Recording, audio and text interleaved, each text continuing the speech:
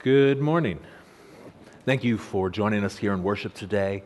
I'm so glad that you are here to praise our Lord and to also hear from His Word. And I'm grateful for those of you who are watching online as well. And the fact that you're here in a church or that you're watching tells me something about you. So I'm going to make an assumption right now. And maybe it's mistaken, but I'm going to assume that if you're here in this building or you're watching, you believe that God loves you. Or at the very least, you're open to the belief that there is a God and that this God loves you. So that's the assumption I'm going to operate under. You believe God loves you, or you're open to the idea. Maybe it sounds nice. It would be nice if there was a God who loved me. But there's a problem when you think about that. And the problem is you may hold that belief, but you look at your life, and your life often has periods of struggle and periods of difficulty, hardship, and suffering. And if you're not going through that right now, then you have in the past, and you will probably again soon in the future. And those are two very difficult things to put together in our minds. God loves me, but my life is often hard. And we sometimes struggle with how those fit together. It may leave us wondering, what is God's purpose in this suffering, this hardship I experience? Why do I go through it? What in the world is God doing if it's true that God loves me? And we're actually going to talk about the answer to that in our passage today in Psalm 119. This is the chapter we're studying this summer. It's the longest chapter in the Bible, the longest psalm in the Bible. It's longer than many other books in Scripture. It's a love song, a hymn of praise to God's law and His word. The psalm is actually a very long, carefully structured acrostic poem where you take each letter of the alphabet and you have a line that starts with it. But the Old Testament was written in Hebrew, in ancient Hebrew, so it wasn't in English. It's not the letters we have, but instead the 22 letters of the Hebrew alphabet. And each 8 lines start with one letter and then it changes to another. So where in verses 65 through 80, the Hebrew letters are tet and yod here. Last week, we talked about how God's word is a comfort to us. When we're going through those hard times, when we're suffering, when it feels like the world is against us, when we feel alone, we can know God. And we're called to obey Him and to praise Him along with all of His people. And this passage is going to talk more about what we do in hardship, but this time it's going to focus more on that why. Why are we suffering and struggling, and how do we respond to it? What do we say? What do we do? What we're going to discover is that if we know God, if we have a relationship with Him, if we know Him through His Son, Jesus Christ, then the suffering He brings into our lives is actually a discipline. And it's a discipline that's good for us because it reveals His love for us and it makes us like Him. And so we're called to respond to that by asking God for even more growth and by seeking to encourage other believers. But to do that, we have a desperate need for God's mercy. So that's where we're going. Again, we're looking at verses 65 through 80, Psalm 119, 65 through 80. I'd encourage you to turn there. You can use the blue Bible in the seat back in front of you. I think it's on page 608. 608. Or you can pull up your own Bible app. We'll also put it up on the screen. We're going to read the whole passage, but then as we talk about it, we're going to kind of jump around because since it's a poem, sometimes something starts at one place and it picks up somewhere else. But for now, if you're there, I'd ask you to please stand to honor the reading of God's Word and then follow along as I read our passage for today. This is Psalm 119, verses 65 through 80. I'm reading from the English Standard Version. Verse 65, our author, speaking to God, says, "You have dealt well with your servant, O Lord, according to your word. Teach me good judgment and knowledge, for I believe in your commandments. Before I was afflicted, I went astray, but now I keep your word. You are good and do good. Teach me your statutes. The insolent smear me with lies, but with my whole heart I keep your precepts. Their heart is unfeeling like fat, but I delight in your law.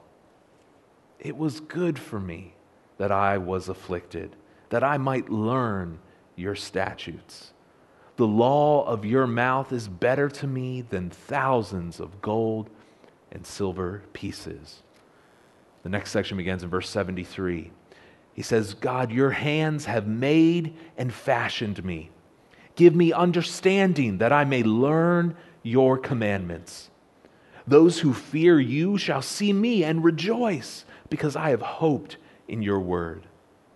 I know, O Lord, that your rules are righteous, and that in faithfulness you have afflicted me.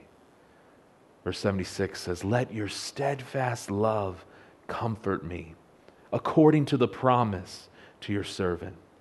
Let your mercy come to me, that I may live, for your law is my delight.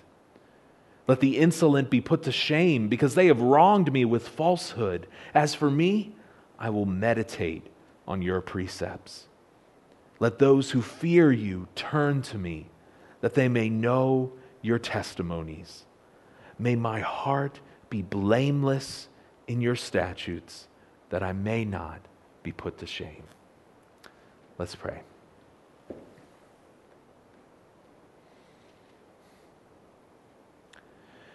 Lord, our lives are often challenging and difficult.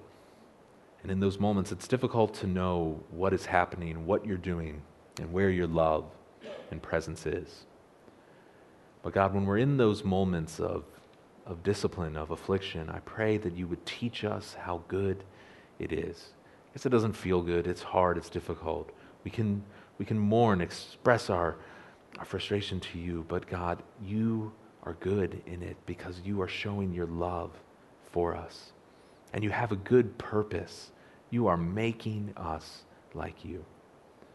So teach us, Lord, to respond to these difficult moments by seeking even more growth, that we may look more and more like you.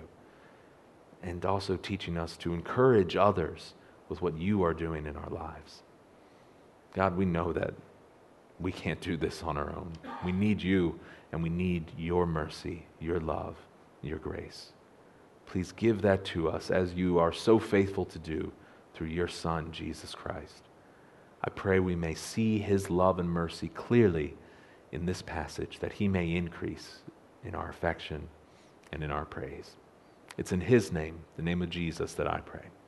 Amen. You may be seated. When we look at these sections of Scripture, we have these nice 8-verse sections, and so we're going to focus on each one. And the first one really talks about this idea of God's discipline, trial, affliction, even suffering that we experience. And the point it's driving home is that God brings discipline into our lives, and that is good. And that is good. If you have the note sheet that was out in the lobby, that's that first blank you have there. And before I continue, let me just note that we made some changes to that handout. Pastor Tom got a lot of really good feedback about having the scripture references there, so we've included that under each point. I've also taken the liberty of putting most of the quotes I'll reference on the back of that sheet. So I know several of you told me that you try to write them down, but they're just too long sometimes. Well, there you are right there. So we do listen, and so hopefully having those verses and those quotes are a benefit to you. But the emphasis in this passage is on God's goodness and his goodness in our moments of affliction when he brings this discipline. In fact, we can't really see it in English, but in Hebrew, this section of verses, these 8 verses, the word good shows up 6 times. In fact, in Hebrew, 5 of those verses begin with the word good. The emphasis is on God's goodness. And the psalmist writing this, he accepts God's discipline, the fact that God brings correction, difficult experiences into his life, because he knows it serves God's purposes. But of course, the question for us is why? Why does God do this? Why does he bring this discipline? And the passage, I think, brings out 2 reasons why he does this. The first reason is because God's discipline reveals his love for us. It reveals his love for us. If you recall, if you've been here a little bit, we just finished going through the book of Hebrews. And in the book of Hebrews, we actually talked a little bit about this, God's discipline that he can bring into our lives. We read from Hebrews chapter 12, verses like this. Hebrews 12, 6 and 7 says, "The Lord disciplines the one he loves. He chastises every son whom he receives. It is for discipline that you have to endure. God is treating you as sons. For what son is there whom his father does not discipline? The author's saying it's a good thing he brings this correction. He's not talking about abuse. He's talking about necessary correction in his life. And we see the beginning same thing in our passage. Verse 65 talks about this. The psalmist is suffering, but he still says to God, "You have dealt well with your servant. You've treated me well. You have done good things in my life. God, you've answered my plea to do good to me." And then he says in verse 68 about God's character, he says, "God, you are good and you only do good." He sees that God is essentially good. Goodness is an innate part of his character. Pastor Charles Spurgeon describes it this way. He says, God has a monopoly of goodness, for there is none good but one, that is God. He has a monopoly of goodness. We want to know what goodness is. We look at our Lord. He never changes. He is always good. And he's good to us. It's out of his love that he brings every blessing we experience, whether it's physical blessings, whether it's spiritual blessings of knowing him. Everything we have that's good ultimately comes from him. Another psalm expresses it this way: "Praise the Lord, oh give thanks to the Lord, for he is good, for his steadfast love endures forever." And our passage makes clear that that goodness, that love is often expressed to us through God's discipline. It's an expression of his goodness and love. We see this later in verse 75. I know it's in the next section, but it's really talking about this same point. He says, "God, I know, O Lord, that your rules, your judgments are righteous, that God is always right, true, and fair, and that it's in his faithfulness that he afflicts or disciplines us." It's because of his faithful love that he brings these challenging situations. This is a common expression in the Psalms. Psalm 33 talks about it. It says, "The word of the Lord is upright. All his work is done in faithfulness." And I know that this is a very hard concept to wrap our heads around, because when we're in those moments of trial, of difficulty, of suffering, it feels like God has abandoned us, that he is far from us. But if we know him and have a relationship with him, those moments of hardship are actually when he is being most faithful to us. This is what the psalmist has learned. He's surrendering to God's judgments, that God is always just and faithful to his people. And he brings this discipline because we need it. As we see in the book of Hebrews in the New Testament, it says about God, he disciplines us for our good. And we'll talk in a second about what his good purpose is, but we see that it's for our good. It's out of God's love. And when God's servants, when God's people understand this, it changes their perspective of what is happening to them. As I was preparing for this message, I came across the story of a missionary named Alan Gardner. And he was on a boat. He was sailing to the mission field he was going to serve in. And as he was going, there was a shipwreck. And so the boat sunk, and he and a few others made it to a shore of a deserted area. And they were there waiting and waiting for rescue, but rescue never came, and they all died of starvation. And when rescuers finally arrived and found their bodies, they found next to Alan Gardner a diary. And the very last entry he wrote in this diary, as he's starving to death, was this: "I am overwhelmed with a sense of the goodness of God." That was his thought in that moment. How could he possibly think that? He's starving.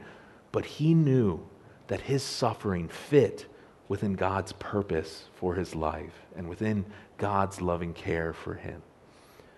The Puritan John Owen put it this way: "All our troubles, persecutions, and afflictions," the word our passage uses, "all of them," he says, "are divine chastisements and reproofs, whereby God evidences to us our adoption."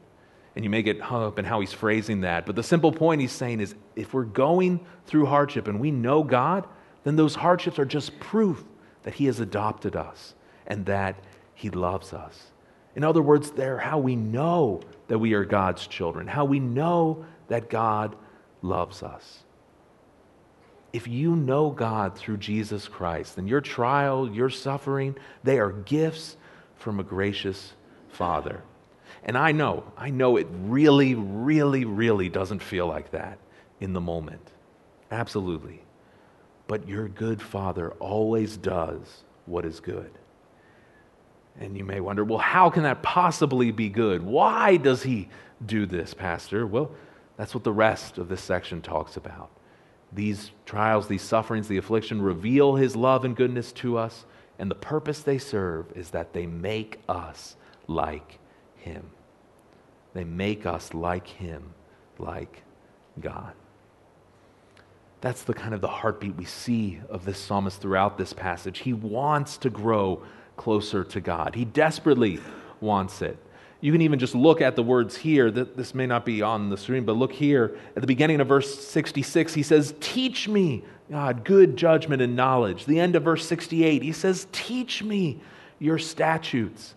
Verse 66 is a request. He wants knowledge. He wants good judgment. He wants discernment so that he can believe and trust in God's commandments. He's desperate for it. But he also knows the way God responded to that request was by bringing discipline and suffering into his life. You can see the two verses here. His request is, God, teach me good judgment and knowledge. And how did God answer? He says in 67, "Before I was afflicted, I went astray, but now I keep your word. Before I went astray, I wandered, but now he's been afflicted and disciplined, and he keeps God's word." And he's clear about why this happened to him. He's saying it was his decision to sin. He didn't blame others. He chose to wander from God. And the same is true for each of us. We're like sheep that wander astray, chase our own desires and pleasures, and we need God's correction to bring us back. And he's gracious to do that so that we keep, obey, follow his word. He disciplines us through these trials so that we grow closer to him. The New Testament brings this up a whole lot. One place in particular is Peter talks about it. He says, "In this you rejoice, though now for a little while, if necessary, you've been grieved by various trials." They're going through trials. Why? So that the tested genuineness of your faith, that faith that is more precious than gold that perishes, though it is tested by fire, what's that faith going to do? It may be found to result in praise and glory and honor at the revelation of Jesus Christ. That faith, that trial, some good result comes. Another Puritan named William Secker, he put it this way, very simply. He said, "Sin, when we're sinning, that's very pleasant, but it's ultimately unprofitable. Sorrow, suffering is profitable. It has a good result, but it's also unpleasant as we're going through it." Yes, life is hard. Yes, trials are difficult. Yes, hardship is rough, but it has a profitable, good result. In this, we're really talking about a word we sometimes use in church is sanctification, and that just means we're growing more and more to look like Jesus Christ. Our life looks like him. Our character looks like him. Our thoughts are his thoughts. And the way God does that work in us is by bringing these hard times. And this is what we saw when we read through Hebrews just a few weeks ago. Hebrews 12 talks about it. It says, God, he disciplines us for our good. Why?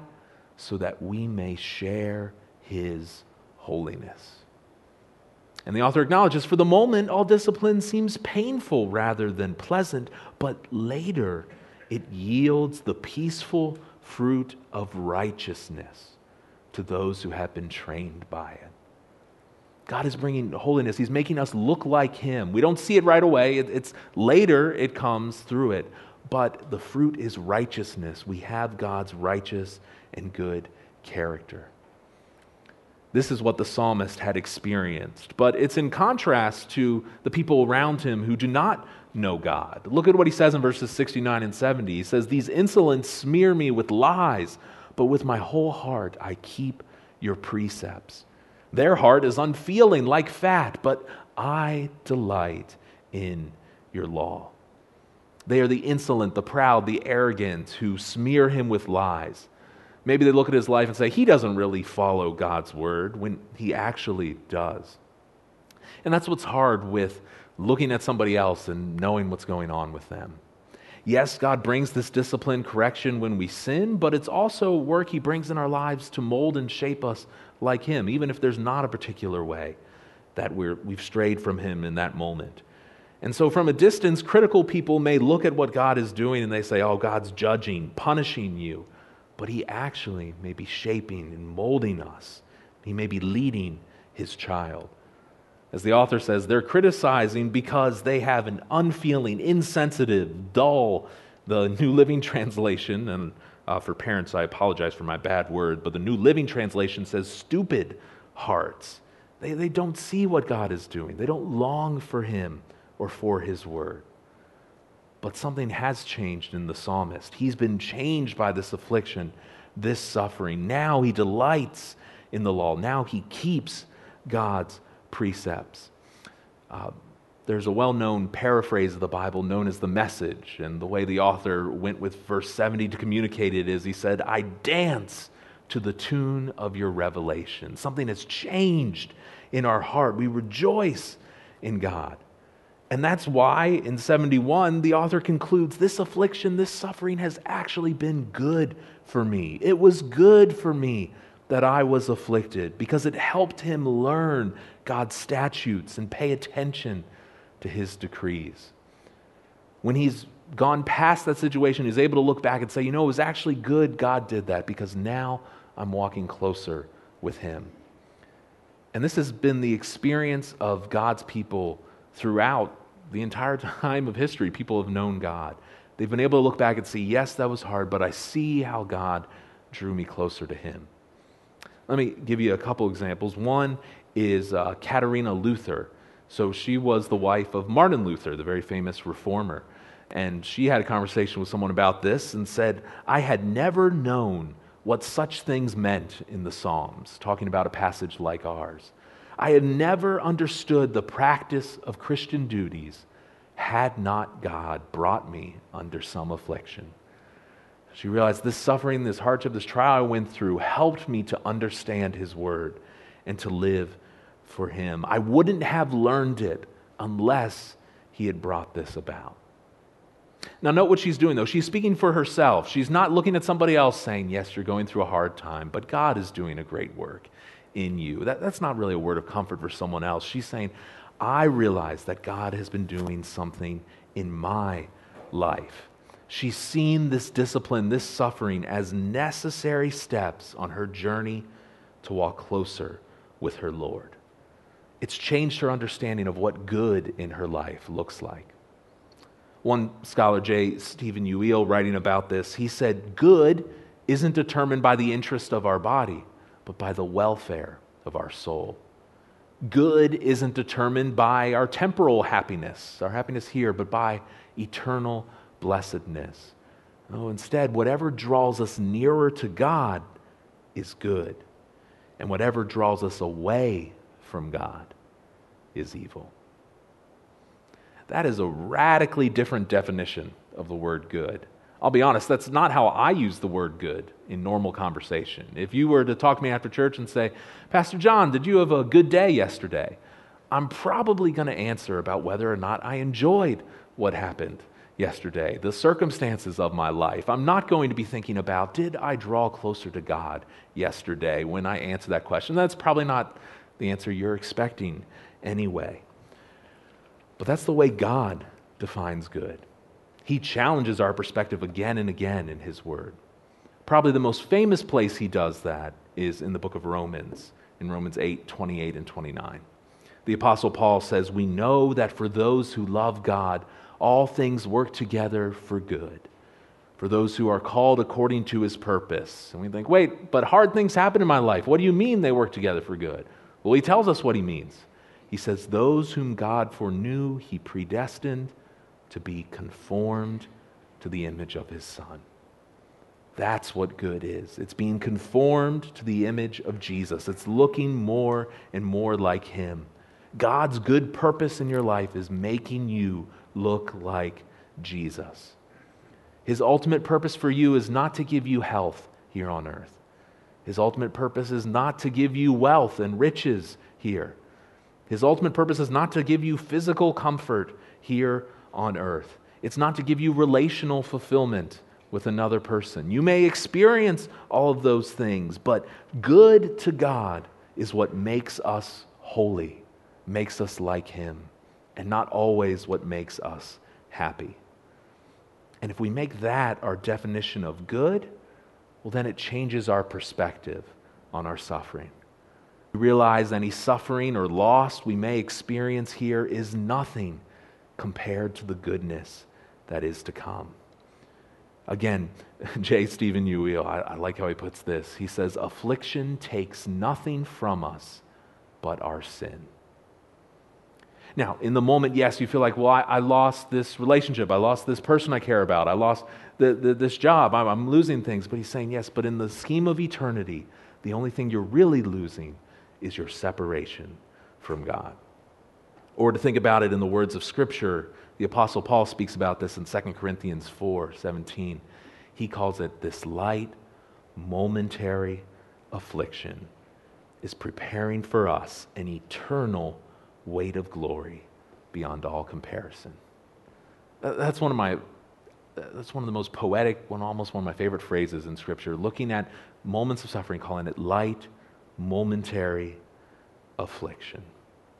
Every suffering that you have, every illness, no matter how severe, every pain, every heartbreak, every broken relationship, God says for his people that is necessary preparation for the world to come. That's him sanding off the rough edges of your life to make you useful for God and fit to enjoy him and to enjoy his kingdom.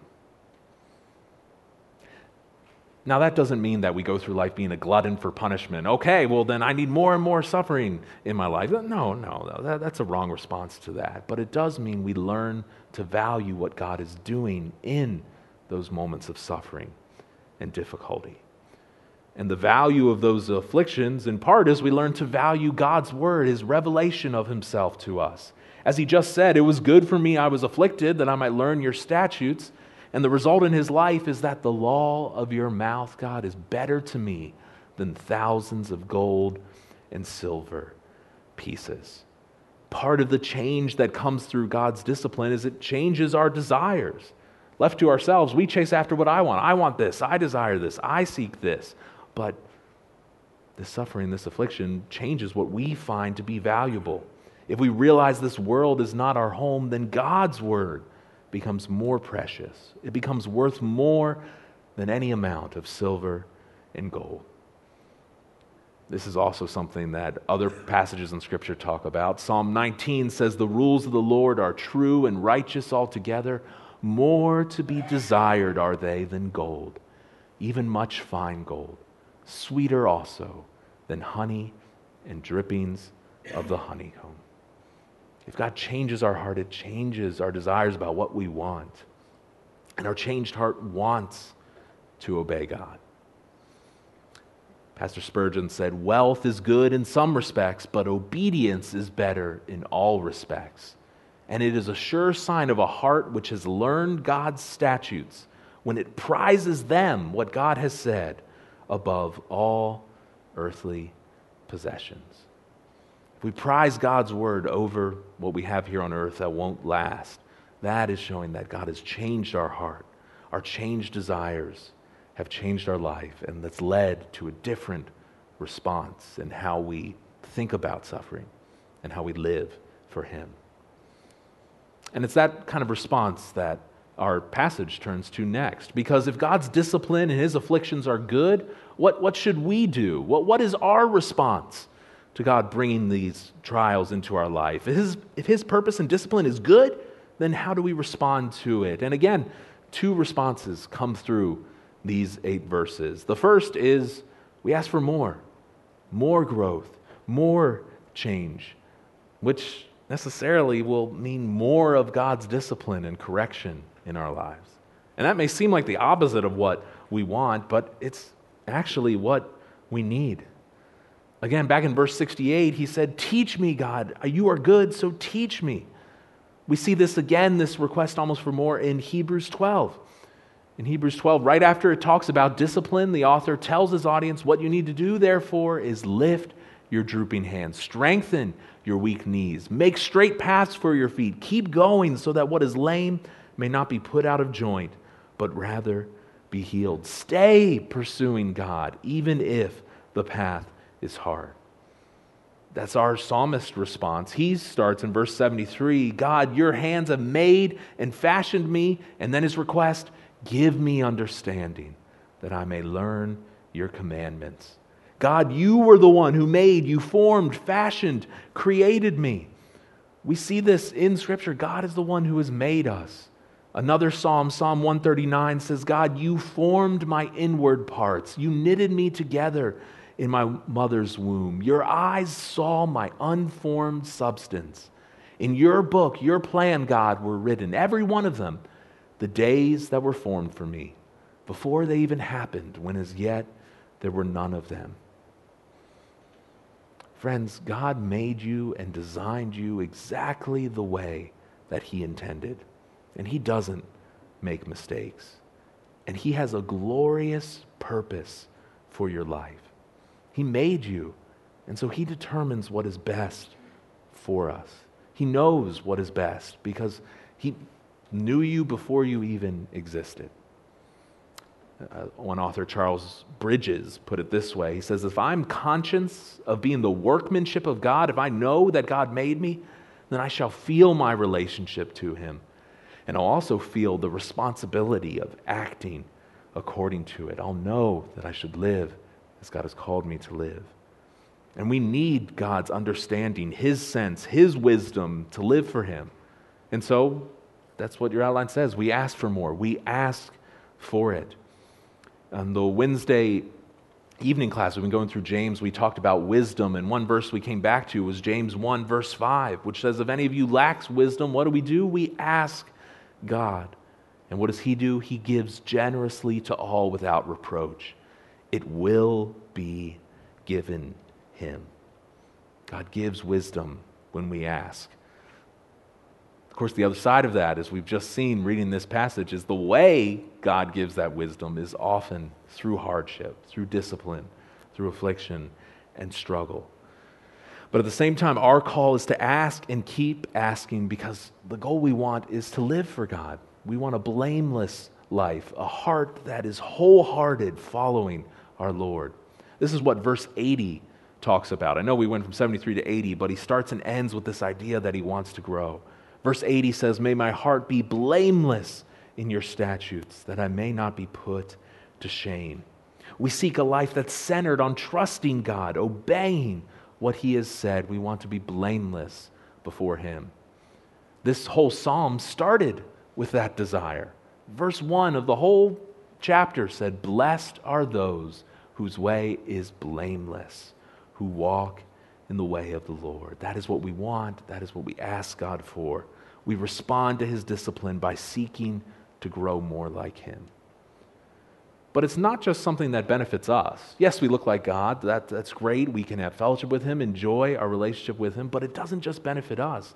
Others can benefit as well, because our discipline that we experience, the afflictions we encounter, they're opportunities for us to seek to encourage others, and particularly to seek to encourage God's people. These experiences we have, however rough, are opportunities to encourage God's people. This is what the psalmist wants to do. He wants all of God's people to be encouraged by his experience. As he says in verse 74, "Those who fear you shall see me and rejoice, because I have hoped in your word." It says if they fear, if they worship and respect God, then I hope they see me and rejoice, be glad, be filled with joy. Why would they be encouraged? Because even though he's been going through affliction and hardship and suffering, they see he hopes. He hopes in God's word. He waits for God. He trusts in Him. This is a regular praise in the Psalms. Again, these are songs. Songs are not typically something you just sing quietly to yourself. No, they're something you sing out loud. It's an expression of your heart. You want others to feel what you feel. Another psalm, Psalm 35, says, "Let those who delight in my righteousness shout for joy and be glad. When they see I'm following God, may they be glad. May they say evermore, great is the Lord who delights in the welfare of his servant." They praise God for what is happening. Our psalmist doesn't want them to look at him and say, wow, that's a really cool guy there. No, he wants them to see more of the Lord, to praise God for what is happening. He perseveres through times of trouble in his life in order to give confidence and hope to his brothers and sisters in the faith. My brothers and sisters in Christ here, your perseverance through trials, through affliction, through difficulty, it's an encouragement to other believers. Psalm 107 says, "The upright see it and are glad, and all wickedness shuts its mouth." We see this in other places in this passage. In verse 78, we read about how the insolent are put to shame. The wicked are shown to be wrong because they wrong others with falsehood. They wrong without cause. God's people endure. His enemies only find shame. Psalm 25 says, "Indeed, none who wait for you shall be put to shame. They shall be ashamed who are wantonly treacherous, who reject God." God brings this about. He brings this honor. And our response to when they criticize us is we turn to God's word. We meditate, concentrate, focus on what He has said. We saw this earlier in verse 23. "Even though princes sit plotting against me, your servant will meditate on your statutes." God's word is our guide, not public opinion, not criticism, not feels right or seems right, not what we want God to do, but what He has said in His word. And when people see that, verse 79 tells us, our lives encourage them. "Let those who fear you turn to me, that they may know your testimonies." They come to know God's word better through our example of faithfulness. They turn to one another in unity. He wants his friends, his godly friends, to be together again and rejoice in what God is doing in his life. And again, let me point out what's happening to him. He is suffering greatly. We've seen that several times. The word he uses is afflicted. That's a really strong word, but his heart is for others to see what God is doing. I think if we're honest with ourselves, we can be very self-centered in our experiences of suffering. Like, this is so hard, this is so difficult. God, why are you doing this to me? Why is this happening to me? And that's an understandable human reaction, but look at where this psalmist's mind goes. He's like, yes, I'm suffering greatly, but God is also doing something in my life, and that can be an encouragement to others. This is what we see when we're together with God's people. I know I look out in this room and I see many members of my church family. And as I look at you, I'm reminded of stories, of events, of things that happened to your life, of how you've persevered through hardness, through difficulty, many of you through illness and sickness, maybe through broken relationships or families that are torn apart. And let me just say, for me, that encourages me. Maybe in the moment you're like, this was really hard. God, why are you doing this to me? But from sitting outside looking, I take encouragement from how you cling to the Lord in those moments of difficulty. That's what our psalmist does. He says, God, I want people to see what's happening to me and be encouraged to walk closer with you. But that doesn't mean it will be easy to follow God in these moments. It may seem really difficult. It may seem impossible to follow God when we're suffering. And you know what? Left to ourselves, it is impossible to follow God in these moments. So what do we need in order to do it? Well, our author tells us what we need is God's mercy. We need His mercy if we're going to follow Him. We need His steadfast, unfailing love, His merciful kindness and favor as the only thing that can ultimately comfort us in these moments. And it's his love and mercy is the only thing that can save us, first and foremost. Look at verse 76. He says, God, let your steadfast love comfort me, according to your promise to your servant.